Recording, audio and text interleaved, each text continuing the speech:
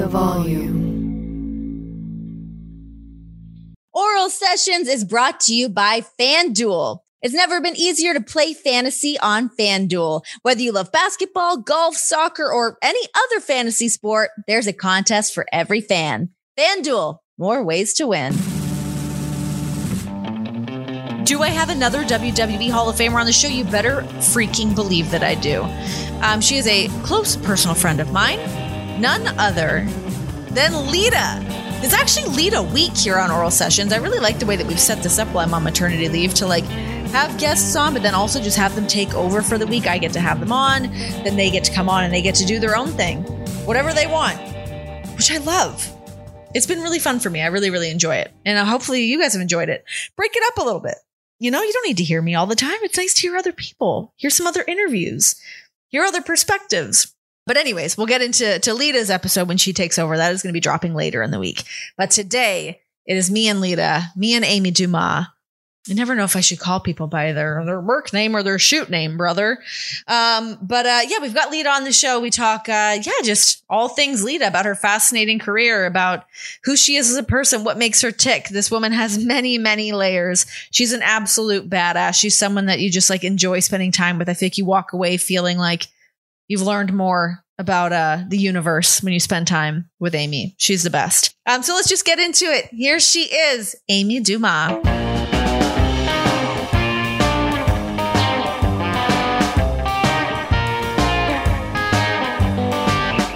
Coming into this, I was like, wait, because I obviously never call you Lita. And I was like, am I supposed to do that here? What do you prefer for these kind of situations?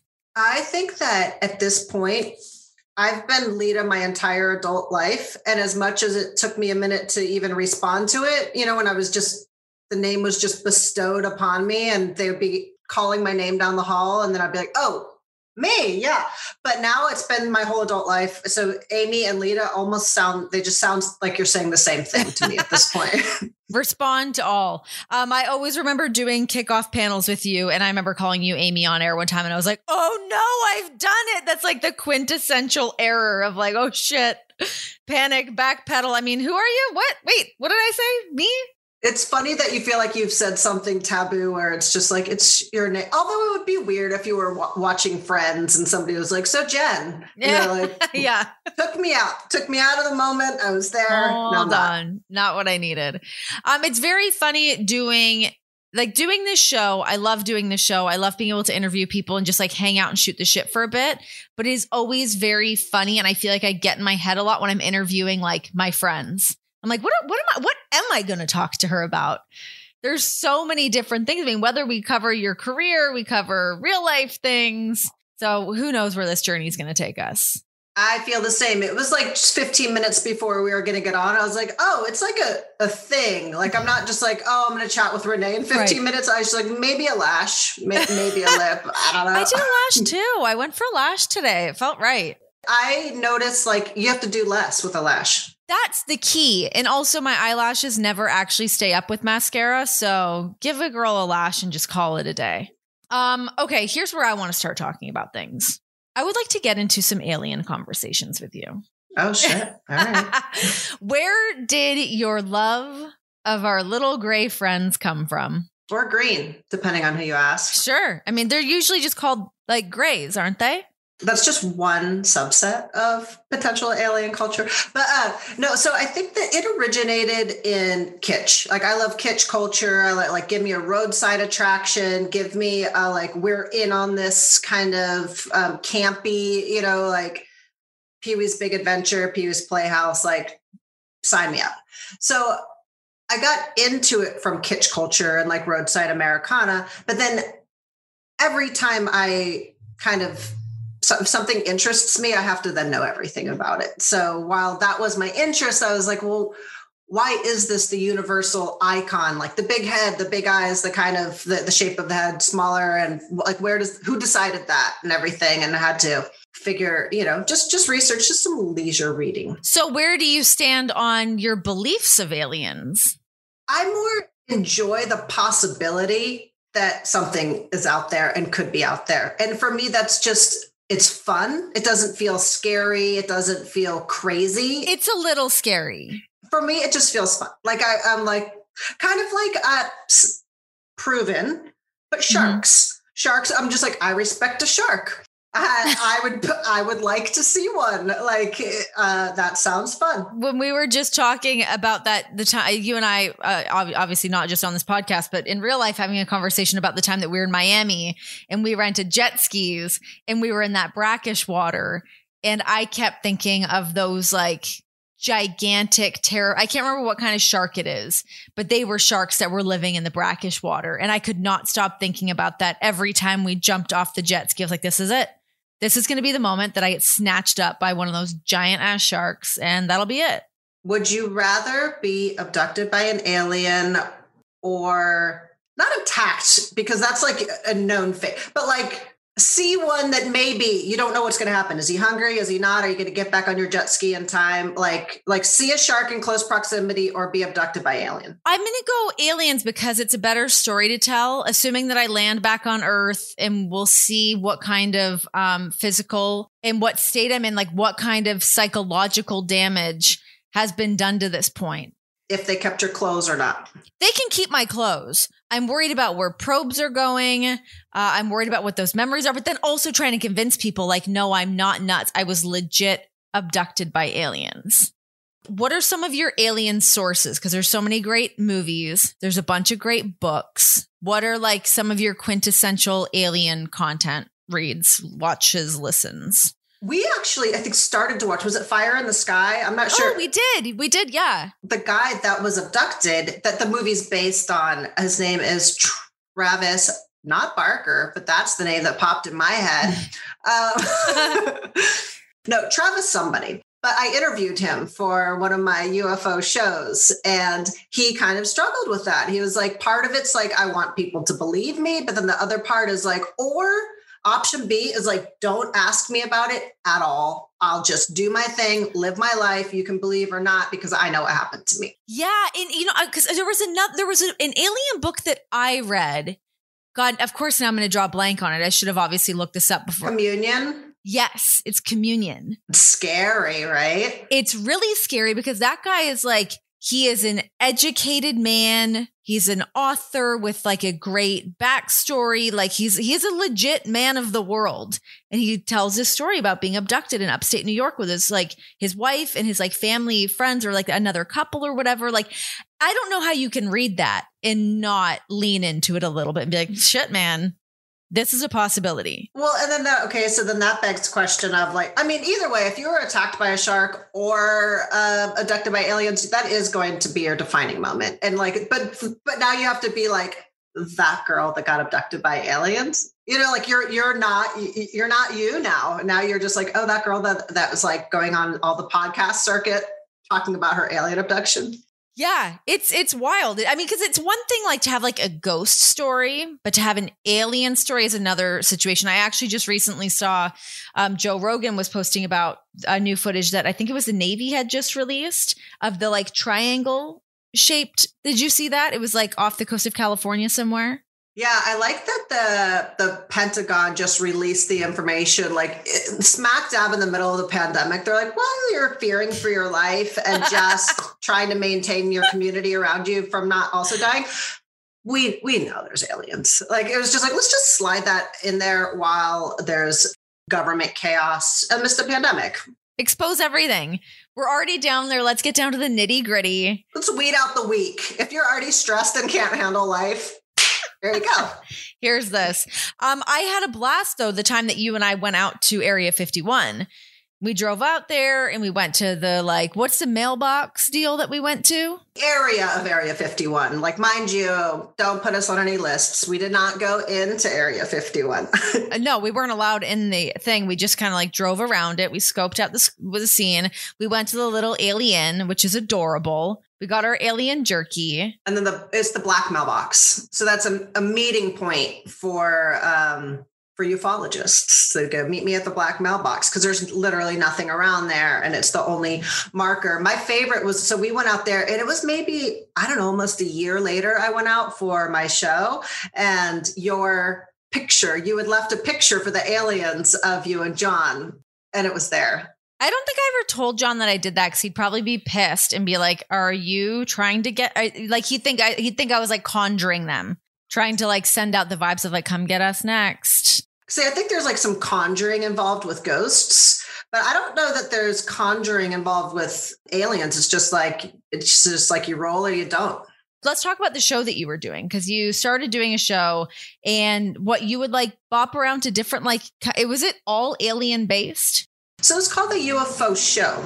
But then, as people are wanting to get more into the deep dive scientific and experience, I also wanted to lean into the kitsch of it. So we went to Roswell. Like there's a museum, there's like gift shop after gift shop. It's just like, I just approach it with like lightness and fun and retain a few facts along the way that may lead to some late night deep dives later.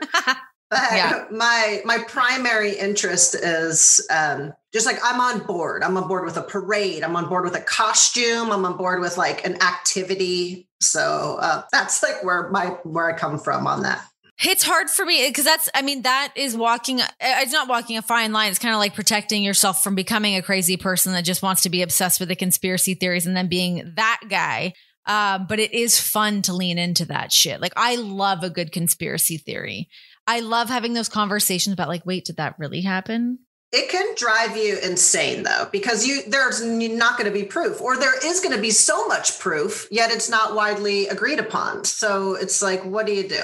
It's like trying to decipher the news where it's like some people are giving you this information, other people are giving you this. Which side do you sit on? Yeah. Is soy good for you? Does it make you grow boobs, or is it like bad for you? It's like for everything is like, ginkgo biloba, like good for you, or does it make you lose your memory? We don't really know. There's going to be compelling arguments for both. So it's like, we just don't know anything is the bottom line. We don't know anything because the news and information changes every 30 seconds. What are some other conspiracy theories that you enjoy? I've taken a step back from them because with our government and the last shit show of the 4 years, like it was very mentally taxing that I was like, I don't need to be thinking about other evil, nefarious things that are possibly going on, because right here on the surface, I have plenty to deal with and I'm not happy about it. So I don't need something else to be like, you could become a prepper before you know it. No, it's true. And I will say, I'm sure that there was a lot of people, honestly, myself included, that once the world kind of started to shut down, it's like, shit, I can't even buy flour if I wanted to make my own bread. I can't buy toilet paper. I can't get like things to clean my house. And you'd be like, oh my God, all these preppers are sitting back going, I told you so. I've been saying this whole time that, we all kind of walked into that one. I will say the pandemic has changed me in a way that, my motto for the pandemic, which we're still in, by the way, a lot of people don't like to acknowledge that, but was get through the day, keep me and my community and those around me safe. Like that, and anything else I accomplish on top of that is a bonus. And so that was just a survival technique. Otherwise, it was just very overwhelming because it was so many things I never thought would happen or had given any thought to that were now undeniably in my face. Yeah. Once that harsh reality kind of crumbled in on all of us, I think we've all lived this life of feeling like, to a degree, just somewhat protected of like, there's no way that could happen this day and age. There's no way we're going to end up in a situation like it would never even cross our minds, because we all live everyone from whatever scale you're living on lives like a certain amount of like luxury, especially in like America. Yes, there's like different scales of that, but you never think like, oh my God, an entire pandemic, the people aren't going to have jobs. People are going to be sick and dying. And like, it's totally spiraled out of our control. On a much more luxurious level of somebody that's used to jet setting and being like, oh, that looks cool. I want to go there. I want to see that. I have this gig, all over. And my routine was not to have a routine, but to be forced to like, all right, Groundhog Day, get up, go work out in the garden, make dinner, watch a movie, repeat. Were you doing other things during this past year to kind of just like clear your head and put you in like a better mind space? My garden, girl, like I've never been a gardener because I've traveled. I'm like, it will die by the time I come back. Just no interest. I could appreciate a nice plant, but just, and so I just took over this community garden area and would spend like 8 hours a day out there just, and it's just, there is something, yeah, it's like hippy dippy, but just like touching the ground and touch like with the dirt with your hands and everything that it kind of is calming. That and being at the ocean, I would try to surf, and the surfing has always been, and being in or near the ocean has always been my like, it's okay, and just something's bigger than I am, and I'm not in control here. And, just kind of like zenning out is like watching the waves has always done that for me. I feel like the garden stuff, because I'm going through a gardening phase right now. I feel like everyone kind of hits it at a certain point where you're like, I just want to plant some of my own shit, whether it's having like a herb garden or having some fresh tomatoes or just keeping a fucking daisy alive. But it's really hard to do in the desert as well. And I just found this really great shop in Las Vegas, and I bought gardening cue cards because I kill everything. So I'm like, I need to do the research now so that my next trip will be more successful, because it's been a disaster to this point. So this was like an already existing just shambles of a garden, just like wild space. And so that was my technique, was see what's thriving and help it thrive, as opposed to like, I want this plant or I like the way this looks. It's like, yeah, again, I'm not in charge. Nature's in charge, and let me like work with what you got going on here. You know those hot takes you post on social media? Well, now you can win up to $5,000 when you put those takes to the test on FanDuel. It's a new game called Over Under, and it's absolutely free to play on FanDuel. So here's how it works. FanDuel will set lines on things like total points or three-pointers made during every NBA on TNT broadcast. All you have to do is pick over or under for every prop. Your picks could win you a share of $5,000 during every contest. FanDuel is the exclusive home for Over Under, and it's available in all 50 states. You can play from anywhere. All you have to do is go to FanDuel.com/over-under and sign up now. If you've not done so already, please just do it. You're going to love it. Just create a new FanDuel account. And if you don't already have one, it takes less than 2 minutes to sign up. Then you put your takes to the test during every NBA on TNT broadcast at FanDuel.com/over-under. They could be worth up to $5,000. Do it. Age and location restrictions apply. See FanDuel.com for terms and conditions. How much of wrestling are you watching these days? Are you keeping eyes on things? I'll go in phases. And I had a very hard time start of the pandemic when it was like soundstage wrestling. I was like, this is not, I can't do this, I felt bad for people that I knew that were, I don't know if they felt bad. They could have been perfectly fine to do it. But I was just like, I don't want, this isn't for me. Like, this isn't the craft that I love. Right. So that was really difficult. Then when they started doing the virtual fans, and then having some fans over at AEW and I would start to watch, but I will say it was more like in clips.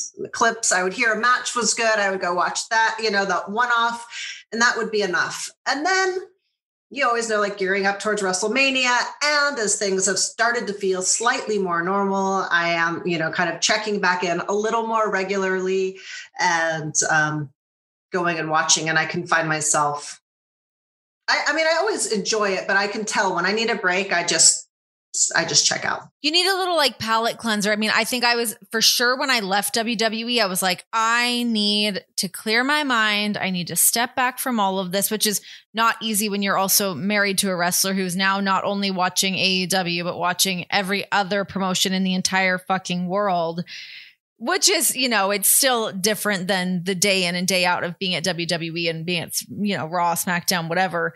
But yeah, it's like giving yourself that little like mental cleanse. It is completely necessary. Yeah. I mean, I think the first time I did that was when I retired, and I felt kind of guilty, but knew that that's what I needed at that time. And so now there's been enough time that I know that I'm never going to not watch wrestling or not enjoy it, but there may be another time that I'm just like, nope, just not watching it right now. I'll hear about something and it will like kickstart me back into watching it. But it's just like and I say that to fans too, when they try to like bro down with you and just critique a show. And I'm just like, and they expect me to be like, I know, fuck that, and this sucks and that. And I go, and I just usually respond, take a break. They want you to break it down frame by frame with them. And you're like, I'm just not there right now. It's not happening. To validate their point, I'm like, I felt the same way. And you know what I do? I take a break. It's not my show. I don't own it. I can't control this stuff. And I would listen to you if I owned that company, but I don't. So take a break and you'll love it when you come back. I really noticed that even, as my time was winding down at WWE and sort of feeling like I was, burning the candle on both ends and just like, I got to go do something else. I was still working for WWE, but I went to Japan with John when he was doing Wrestle Kingdom. And I was like, oh, this is something completely different. And I really enjoy this. I enjoy what the show is. I enjoy what the fans bring to the table. Like that gave me a different perspective that made me just love wrestling from a different lens. I wasn't really watching it. And then I went to an indie show, and then this was pre-pandemic, the indie show. And then they had AEW on the screen like prior. And then that, and I was just like, what, and then that sparked, I was like, oh, yeah. Remember you love wrestling. But it was like, you kind of had to step away from what that I'm just like, in, the indie show, loving every second of it, watching another show that, that wasn't the world I came from. So it just felt like a break. It felt fresh. It would be remiss for me to not ask you this because she was on the show. I had Britt Baker on the show, DMD. After she had her match with Thunder Rosa, I had her on that week and she was like, all I wanted was for Trish and Lita to watch my match. Like she was thinking that like from like the time, I think even from the time that she knew that they were going to be doing this hardcore style match. It wasn't even the fact that it was a hardcore match. It was the fact that they were the main event. And obviously you and Trish get that nod as the first women to really be able to do that. Did you get eyes on this match? I did. Not initially, but yeah, like I said, I'll hear about something and I do care. So after it's like you hear about something and it slips your mind, but this kept coming back and I was like, I need to watch this, and not as a favor to Britt who you say, but like, as I'm like, oh, cool. Something cool happened. I didn't see it. I want to watch. Holy shit. Right. Like, right. How insane. Yeah. I really, that was great that they got that spotlight, but I mean, just to talk about, like, you just need a moment that brings you up from a wrestler that people have heard about to like just knock your stock up. Just like, I mean, and I think Thunder Rosa won the match, but it was one of those that's like, it doesn't matter. They just tore the house down, and there's also like, there's no counterpoint. There's no counter argument. Like, that was an awesome match. I mean, not to mention, or yes, actually to mention, the crazy stuff they did. I mean, I saw the bag come out and I was like, man, for sure there's thumbtacks in there. Like, and just like they fully went for it, not for a gender or for a amount of time in the business. They went for it and delivered. It was crazy. Yeah, you couldn't help but be like pumped for them to be like, okay, you earned getting this spot, you earned getting that main event, and you guys showed up and did the damn thing. Like, and it really was like a non-gender thing here of just like, oh, you guys were the main event, and you guys were so impressive. I wish that I was there to see it in person, because even just to like see it and like see like Tony afterwards talking to them and knowing how nervous he was for them heading and being like, are we doing the right thing? Is this going to be okay? And it was, yeah, they pulled it all off. So kudos to them. I know that from being involved in ringside at so many TLC matches and hardcore, being so nervous, but from like for them. Right. Like from the people that are about to be in the match, where I'm like, oh my God, I'm really stoked to be standing here ringside, but I'm also really I'm going to be more stoked when we're on the other side of the curtain and everyone's like walking out of there. Which ones stick out for you for that, of being ringside, being like, fucking a hope and a prayer, let's just get through this? The TLC matches mainly. There was like it was in WrestleMania in Texas. It was the Hardys versus the Dudleys versus Edge and Christian. And it was me, Spike Dudley, and Rhino. And so that one, definitely the match that I just did an Untold episode with Edge versus Mick.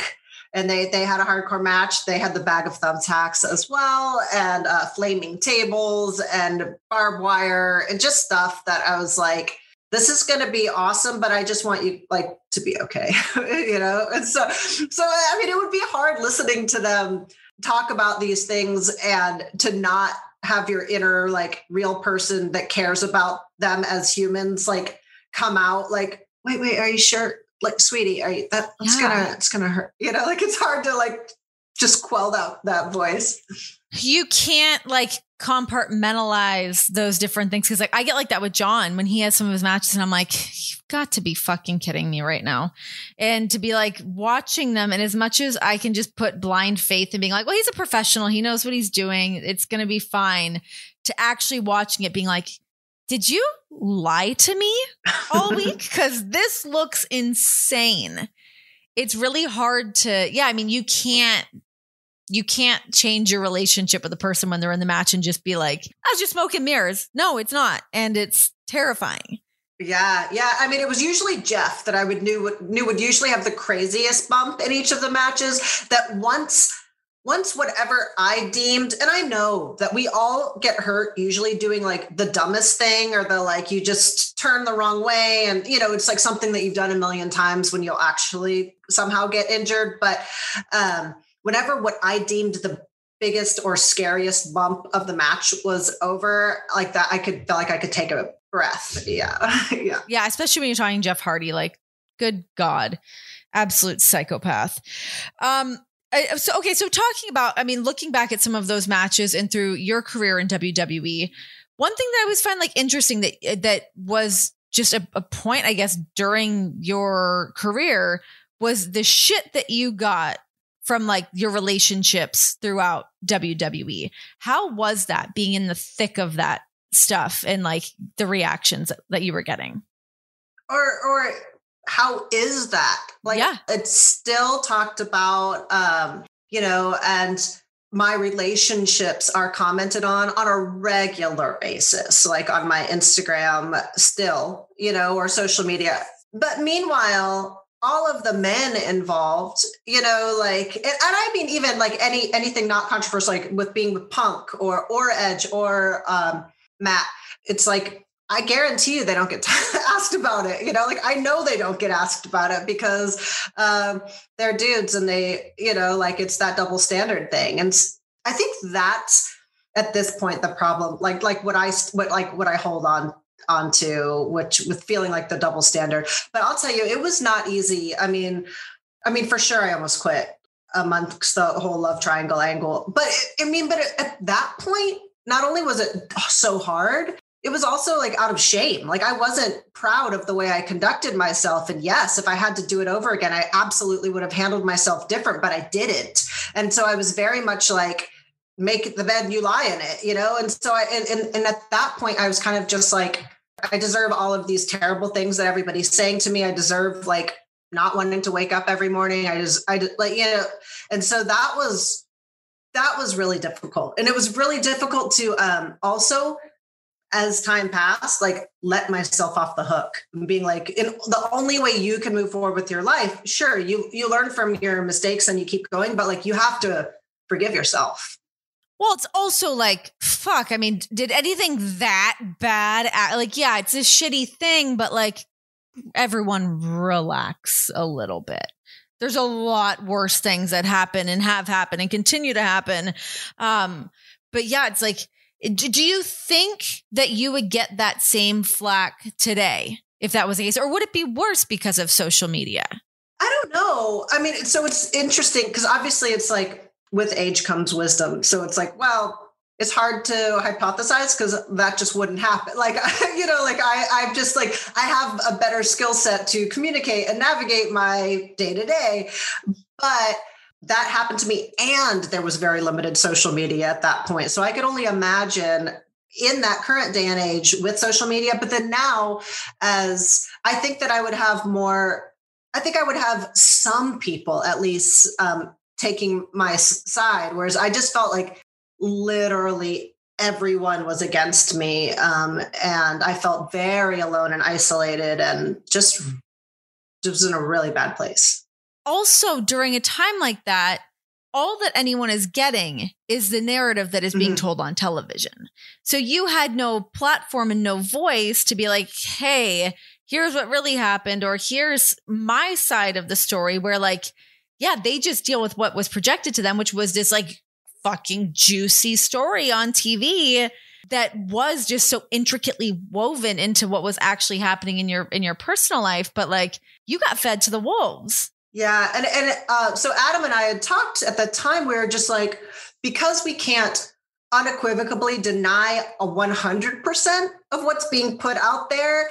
I was not happy with how I conducted myself. I didn't want to like act like I was justifying my actions or trying to make excuses. So we both just chose to be like, you know what, like, we'll just let it run its course. We will just conduct ourselves with grace, especially because at that point, Matt was choosing to really take to the internet and get the fans behind him. So we were just choosing, you know what, we're just going to like, he can act that way. We're going to stay quiet. And I don't know if that was the best way. Like, I don't even know what would have been the best way, like given the fallout, like how else would I have done that? You know? We don't have to talk about this if you don't want to, but it came up not all that long ago when you were talking about on your Twitch stream about just the shit that you went through and talking about that, the infamous sex scene of you and Edge on Raw, and just what that whole process. Do you want to talk about this or not? I mean, I really, because I don't. It doesn't need to be like headline bullshit. Well, yeah, and it's that's up to you. What happened is it became headline stuff, and I looked at Twitch always as my clubhouse, and also I never like breaking any stories there. I had talked about that I was not cool with doing that. Like, I've talked about that since 2005, and it just never made any headlines. But now, since we've fortunately evolved as a climate and society, it was like shocking, just not that long ago. But yeah, my story's never changed. It's so funny to like kind of look back now too, to be like, okay, in that situation of like what you had to go through and like the narrative that was being spun about you being like the female involved in that. It's like, it's kind of like, would it be the same today now that women have more merit and more of a platform to kind of stand on, to be like, it takes fucking two to tango, first of all, but to just pin it on you like that and not be able to have a platform to actually tell your own story. But anyways, fuck it. It's in the past. Who cares? You own a place in Nicaragua. Let's talk about that. I want to talk about just like your life outside of wrestling too. I mean, we obviously talked about the aliens and we talked about the Kens and we talked about traveling and bopping around and all that. But you have done a very good job of setting yourself up like financially. You've done a really good job of just like, you have properties that you've invested in, and that is a great means of income for you. I mean, who kind of taught you the ropes on how to figure that shit out? I've done a lot of trial and error, and I've done a lot of in my life, like, what's the worst that could happen? So with that, my place in Nicaragua, when I knew I was going to retire, I was trying to set myself up financially and have some passive income moving forward, not knowing what my future was going to hold and wanting to not know what my future was going to hold. I didn't want to have to like hustle for a job after retiring. And so, yeah, I just was looking at all of my finances, seeing what was making the most income and how that was going. And like a property that I still had in North Carolina was what, like, dollar for dollar was making the most sense. And I was like, okay, but I don't care if I ever go there. So I don't want to just have just like I don't want a job to be a paycheck. I didn't want an investment just to be a dollar for dollar. I was like, I'd love an investment that I could enjoy as well. Because the 2008, I had some conservative investments, but they weren't so conservative when the market crashed. And I was like, wait a minute, like, let me, these were just numbers on a, you like log into your account and see a number. I was like, and now that number is drastically different. I was like, I want something I can touch. I want something I can enrich my life by. I want something I can learn from. And that way, if that goes away, I still learned, I still enriched myself. I still had these life experiences. And so that was my, the impetus for buying buying a place down in Nicaragua, but, integrating into the community, having these trips down there, going on this like wild scavenger hunt, keeping my Spanish language up, and, just kind of having new life experiences. And I've always said that, I'm sure I would love if that could be could sell that for a profit one day. But if it's also leveled if that's leveled in a earthquake, I still like my experiences and what I've gained from having done that is invaluable to me. Why was Nicaragua the choice for you? It was more just looking at, I wanted Spanish language. I wanted where it didn't take forever to get to, because I wanted to be able to go pretty often. And then, and I wanted where you could own outright, as opposed to a lot of countries will have like leases, or if you're a foreigner, there's a lot of contingencies on ownership. So I just had to do research on that. And because Costa Rica has such success, when they opened their properties up to foreigners, Costa Rica adopted all of their laws, and made it pretty easy for a foreigner to set up shop down there. The next time you're watching basketball, I've got the perfect way for you to get in on the action for free. I'm talking about NBA In-Play. It's absolutely free to play on the FanDuel app and features all the fun of live betting. NBA In-Play turns every quarter of every game into a free contest where you can win real cash prizes. So while you're watching the game, all you have to do is predict the outcome of plays and game props before they happen to claim your share of the prize pool. Best of all, a new contest starts every quarter of every game, giving you even more ways to win. FanDuel is the exclusive home for NBA In-Play, so the action's always available right at your fingertips on the FanDuel app. The app is so easy to use, and it takes less than 2 minutes to sign up. And it doesn't matter where you live or where you're traveling to, because NBA In-Play is available in every state. Don't miss your shot. Get in the game and download the FanDuel app to start playing NBA In-Play today. How did you become Machete Girl? Do you know this? Is that why you asked it? I know you've told me a while ago, but I remember it being like a pretty interesting story. It's pretty Wild West. I was only like Twitter was kind of big when I was, when I bought my place, but then Instagram had just started more. And I think I was probably getting some hate or some negativity. I was like, I just needed to check out of Twitter for a bit. But I'm down here in Nicaragua and I'm taking all these cool pictures and I want someone to see it, and it's Wild West down there. You can kind of do whatever you want. Like, just have a machete hanging from your hip. And I wasn't personally using it to like chop down brush and fields, as which, people are doing there for their actual job. But I would use it, and I would go on some unforged trails when I would go hiking and stuff. And you could just like walk into a restaurant and no one's gonna be like, ma'am, you need to put your machete away. So yeah, I just would keep my machete, like full size machete, just like hanging from my hip. Like, so I was like the white girl with a machete and a dog that would walk around. Like, no one knew me as Lita down there. They're just like, and so the locals, They would be like, when they'd say, hey to me, they'd just go machete, And so like, that was my nickname. And so because I was in Nicaragua, when I started my Instagram account, I was Machete Girl. Would you sharpen your machete yourself? Eventually. But I had a neighbor show me how to do it with a sharpening stone. When I saw him doing it one day, I came home on my bike and I was like, ooh, this is a skill I need to know. And then I like bellied up and I was like, I've always wanted to learn the skill to sharpen knives because I have a bunch of nice chef knives that certainly need to be sharpened up, but I don't know how to do it. But you're very like hands-on with stuff. I mean, for you to learn to sharpen your machete, but weren't you also taking welding? Yeah. What sparked that interest? That was like I need something to do, or I need a bit of routine, but I'm like, but not too much. Like, cause that's called, it's like, that's a job, go get a job, And I was like, no, that's too much.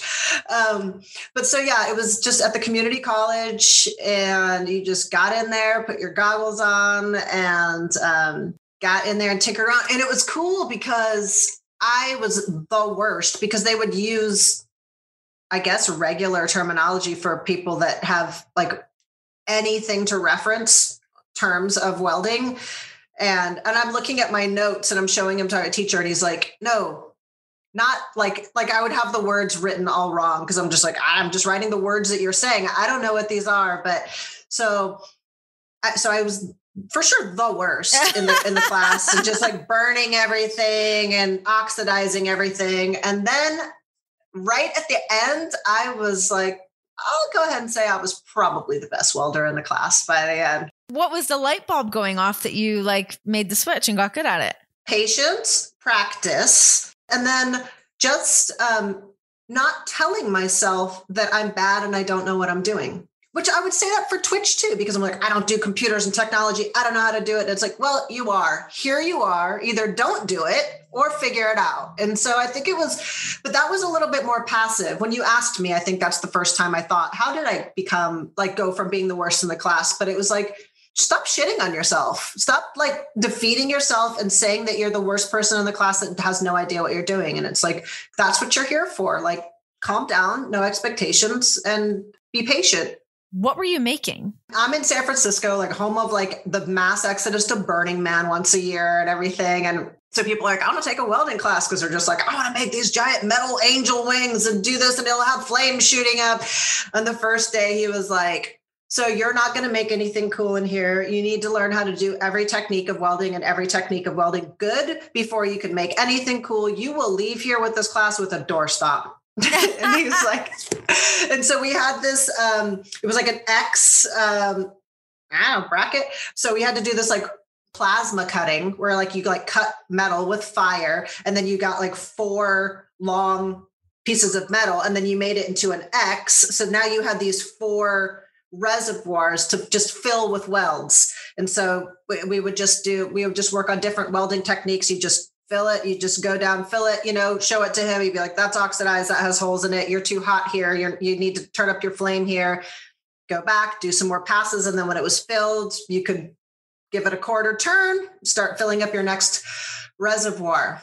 So you are a very well-traveled woman. You love to go on trips to anywhere and everywhere. What is your best trip that you've been on? Oh man, that's so... I know that that's generic. It's really hard, but I think I would say... And I'm leading up to our Madrid trip. That wasn't in consideration, really. Not for me either. Galapagos. I would say the Galapagos. Why? Well, first of all, you're there with a naturalist who just tells you things all day long. Like, how you're just like, I wonder why that happens. And he's just like that. Like someone comes in. And, is that where you saw those, the blue guys? Blue-footed boobies. They're there. Yeah. And because it is so highly protected, the animals do not give a shit about you. And like you're supposed to maintain 6 foot distance, but like I'm going to respect their boundaries as well. But I mean, like they don't. So like we're watching like albatross mating dances. Like you just see them fully doing their thing as if you're not there. It's really cool when you can go and like, really it feels like you have like David Attenborough might as well be in the background giving you the rundown of the whole thing. Yes. Which is not what our Madrid trip was like. Sure wasn't. So to provide a little bit of context here. So Amy and I had planned to go to Madrid. This was after we had TV in Manchester, London, something like that, whatever it was. We were already over in Europe. Mm-hmm. So we're like, okay, let's go on a trip. And it was me, you, and your girlfriend. What's her name again? Sarah. That's my normal travel buddy. Yeah. Mm-hmm. So it's the 3 of us. We've got this great trip planned. And Charlie Caruso had just started at WWE. Like the day before. Brand fucking new. I did not know her at all. But me being like friendly Canadian, I don't know why Canadian goes hand in hand with that. That's my crutch and I'm using it as an excuse here. But she was talking to me. She's like, so how do these like European trips work? I'm like, well, what I normally do is like go, we're in London, Manchester, whatever. And then I kind of parlay that into another trip. And anyways, Amy and I are going to be going to Madrid. And she was like, oh my God, it's so cool. I go, yeah, I mean, sure, come if you want. And I threw it out there. Not thinking that it was going to go that way. And she was like, okay, I will come. And I was like, oh my gosh, this is a stranger. I don't know this person. And that's fine. But then when I had to be like, Amy, I invited another person on our trip that you didn't know at all. I don't think you guys had even met. So I brought her on the trip with us, and it was just funny because like the dynamic was so weird. And this is like no shade to Charlie or anything. It just threw kind of it was such a. It was like it was a similar like my aversion to like going on a like planned group trip like that, like a nature expedition that's like in a group. I'm just like, no thanks, I don't need to go with strangers. That story is just always funny to me to think about, that like me panicking knowing I had to tell you, and I was like, Amy's going to fucking kill me. Well, and then I was like, I'll just tell her no. I was like, and you're like, no, well, we do now. Now we do work with her. So that's probably not like the most welcoming to be to like, oh my God, who will be a colleague like down the road. And I was just so just for you guys listening, it was just odd because like, yes, we didn't really know her at the time. We had just met her. We're staying in an Airbnb. And it was also just like totally different people. Like I can be pretty fluid in situations of like, I'll do what you're doing, or I can hop over here. But like, you're a vegan, Sarah's a vegan. You guys had your trip planned out for how you want to do it. Then I'm trying to accommodate another person who is not falling under these same. Well, you know how it is. It could be stressful. Like, okay, I know when I go back to Atlanta, I have a ton of friends there. And then I try to group them into like, because some of them just don't overlap. Yes. And I love all of them, but like, I'm like, well, I wouldn't invite this group to that. That's like this group. And so it was just it's not the right match. It was just like some satellite activities happening. Anyways, we still did it. We did the damn thing. And we cried at flamenco. And I was thinking about the other night. Oh my God. We went to this flamenco performance. And yeah, you and I both just looked over at each other and we're like in tears watching this beautiful performance with the bellowing deep cries that they do in their like musical performance combined with the dancing. What a beautiful art form. Now those I do have. My castanettas, like those are on deck. Hell like, yes. Like I just brought those out on a Twitch stream the other day and just was like so cool. Pretending that I could do it. We really thought we could do it for a bit. I mean, we were really throwing down those foot stomps for a while. On the walk home and therefore and ever after so that is something just like welding and tech and kombucha making that I was like, I should be a flamenco dancer. Yes. So I went to sign up for a class and I was researching about it and looking about it. And it's so hard, even though we were great after a few cocktails on the walk home. I don't know why people seem to say it's so hard, but that after 3 years, you still can't even do it. And I was like, I'm not like I'd get a degree. Like if I was gonna commit 3 years to something, yeah. Yeah. I mean, listen, I'm all about the building blocks and the layers that go into art forms and to actually be good at it. But like, throw me a bone here. Tell me I can do like something by the end. But you got to think Dancing with the Stars, they don't do a flamenco. Like they do a paso doble, like they do some like Spanish inspired ones, but they don't, because you can't in that short time. I guess so. I mean, it's an intricate dance.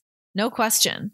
I don't know. I still feel like you give me half a bottle of wine and I could still throw down maybe. I mean, I was great on my castanettas the other day on my stream. I don't know. I don't know what people find so hard. Yeah, guys, it's obviously fine. Sticking with your musical expertise, looking at your band, how did you get into wanting to dabble into music after you left WWE? So prior to wrestling, I played in a couple of bands and was taking like judo. That was my thing. And then when I saw wrestling, I was like, oh, it's like doing judo and being in a band at the same time, like the rock star aspect of being in a band. I was like, I can combine these two things at once. And so it was just, so I definitely cut music short because you got to go full stop if you're going to, pursue being a professional wrestler. And so when I retired, I was like, oh, I want to re-explore that. I did not know that you played bass guitar. Not well. I play that because it's only has 4 strings. So it's easy to not spend, like in 3 years, you could be a killer bass player. I've seen Xavier Woods doing it. Have you been seeing him posting it online? He is learning bass guitar right now. And it's like every time he posts, I'm like, dude, you're basically Flea at this point. Like, you're good. Yeah, it's crazy. I also didn't realize that you were a roadie at one point. Yeah, that was my foray before I learned how to pick up a bass. I was like, oh, you just get to like just carry a bass in and you get the best seat in the house. And yeah, I mean, so I was definitely drawn to that pirate lifestyle from a very early age. You have been very much so, like, very nomadic. You move around, you bop around, you kind of just do your own thing. What are some of like the staples of structure that you have? Or is there anything that you're like, these are the things that I need and everything else is fluid? I would love to, or let's say, I would love, I've romanticized heavily about having a schedule with a partner and more of a kind of structured day to day, which part of it I've had this been forced during the pandemic, but you can't control who's going to come into your life and when and what a partnership looks like or what, it's like, so that part I can't control. So what I can control is, well, I don't want to just wait for the right partner to go travel and experience and do these things. I would love to have been able to do that with a partner, but that's not the cards I was dealt. So, it's like that rude thing that people be like, when are you going to have a baby? It's like, that's not a solo decision. It can be, but like now I'm getting into a really deep in the weeds with a kind of casual stranger. So like not appropriate.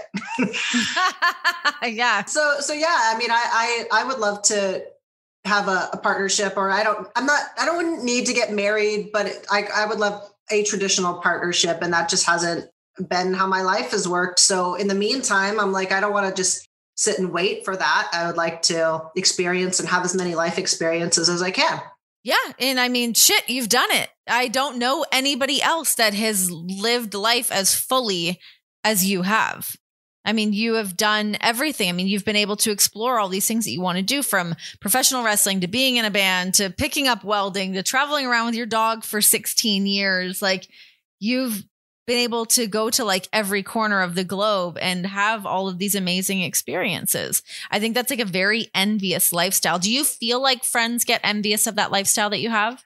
So this is not meant to alarm you in any way, shape, or form. But I have a friend who is not a wrestler, so don't try to speculate on who it is, but who has a young baby who is not sleeping through the night and is not sleeping for any more than 1.5 hours consecutively at any point. And she is like not happy, to say the least, like going insane. And so, I was checking. It's also not me, you guys, but it's going to be soon. And so, and I'm talking to her, and she's like, it's miserable. No, I'm terrible. Like, it's better with the second one. Like, I'm not ready to leave my family or commit suicide, but it's one notch above that. Well, those are the things that I keep hearing. And I mean, I'm not going to lie. Those are some things that, like, when I have this pregnancy insomnia and I wake up and I'm like, what is life going to be like on the other? Like, I'm in the honeymoon phase right now. I am pregnant and I am ready for this next chapter, but I'm not in the next chapter. So I can like imagine what it's like. I'm like, oh, it's going to be great. Me and my baby are going to be best buds. But it's like, no, she might hate me. My friend was like, no, this phase, I know it will end because I have the older one and like it's going to be okay. And I was like, well, thanks, because it does float in my head from time to time that, I didn't get the experience of having a child of my own. And sometimes it does. I'm like, did I miss out on that? Or I will just get sad and go, I didn't do that. And my girlfriend is like, no, I would trade places with you. Like, you have the best life. Don't you for 1 second think that you didn't make the right decision for you, So yeah, I do think that, but that's our ghost ship, right? Whatever path you didn't choose, you're always going to wonder. So that's why my friend was saying that about the path that she didn't choose. And that's why it is natural for me to have those thoughts for the path that I didn't choose.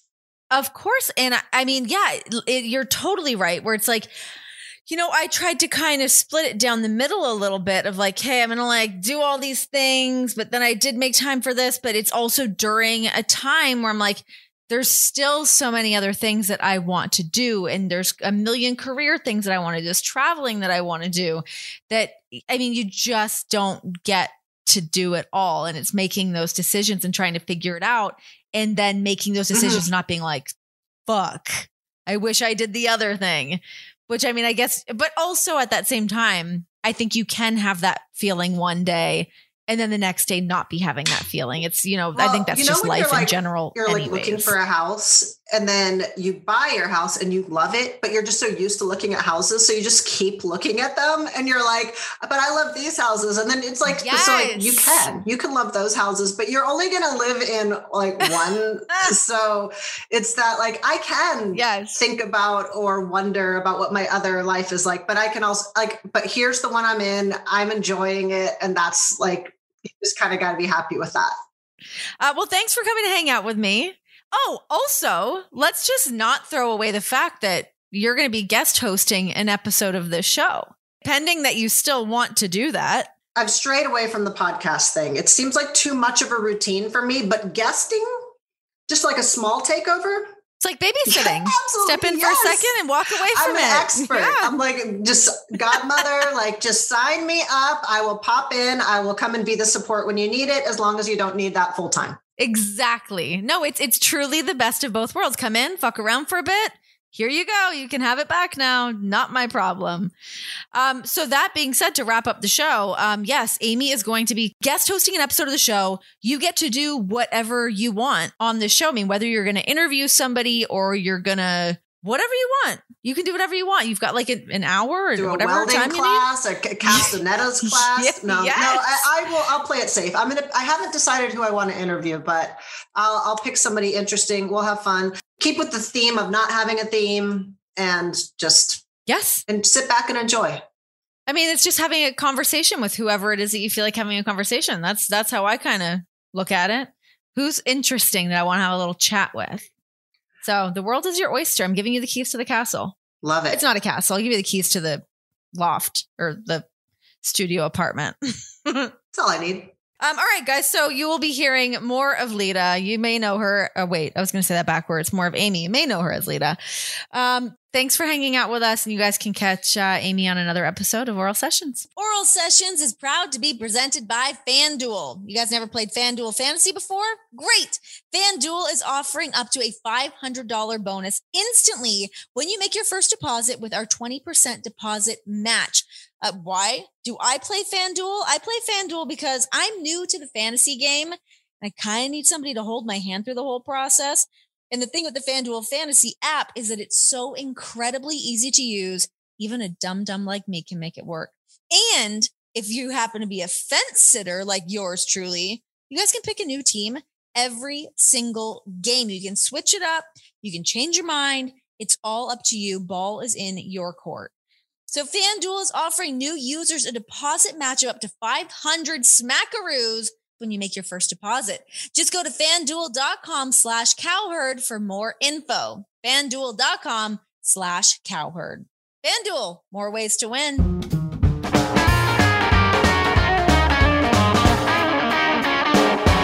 Big thank you to Amy, of course, for joining me on this episode of Oral Sessions. And yeah, like I said, she's going to be taking over for the next episode. She's going to be the guest host. I can't wait to see what she does. I can't wait to see who her guest is going to be, what she's going to bring to the table. I mean, she used to have a radio show. She knows what she's doing. She knows the ins and outs of this gig. So she's going to absolutely crush it. But yeah, very, very cool. I love doing these different weeks on Oral Sessions. Hopefully you guys are enjoying it. A little breakup. Break things up a little bit while I'm out on maternity leave, being a mom, learning mom things, changing diapers. I wonder how many diapers I've gone through at this point. Keep in mind, I'm recording this while I've not had the baby. I'm still pregnant. But when you're hearing it, I have had the baby. Wow. Really stuck in some like Inception shit there. All right, guys, follow me on Instagram and Twitter at Renee Paquette. Follow The Volume Sports on Instagram and Twitter.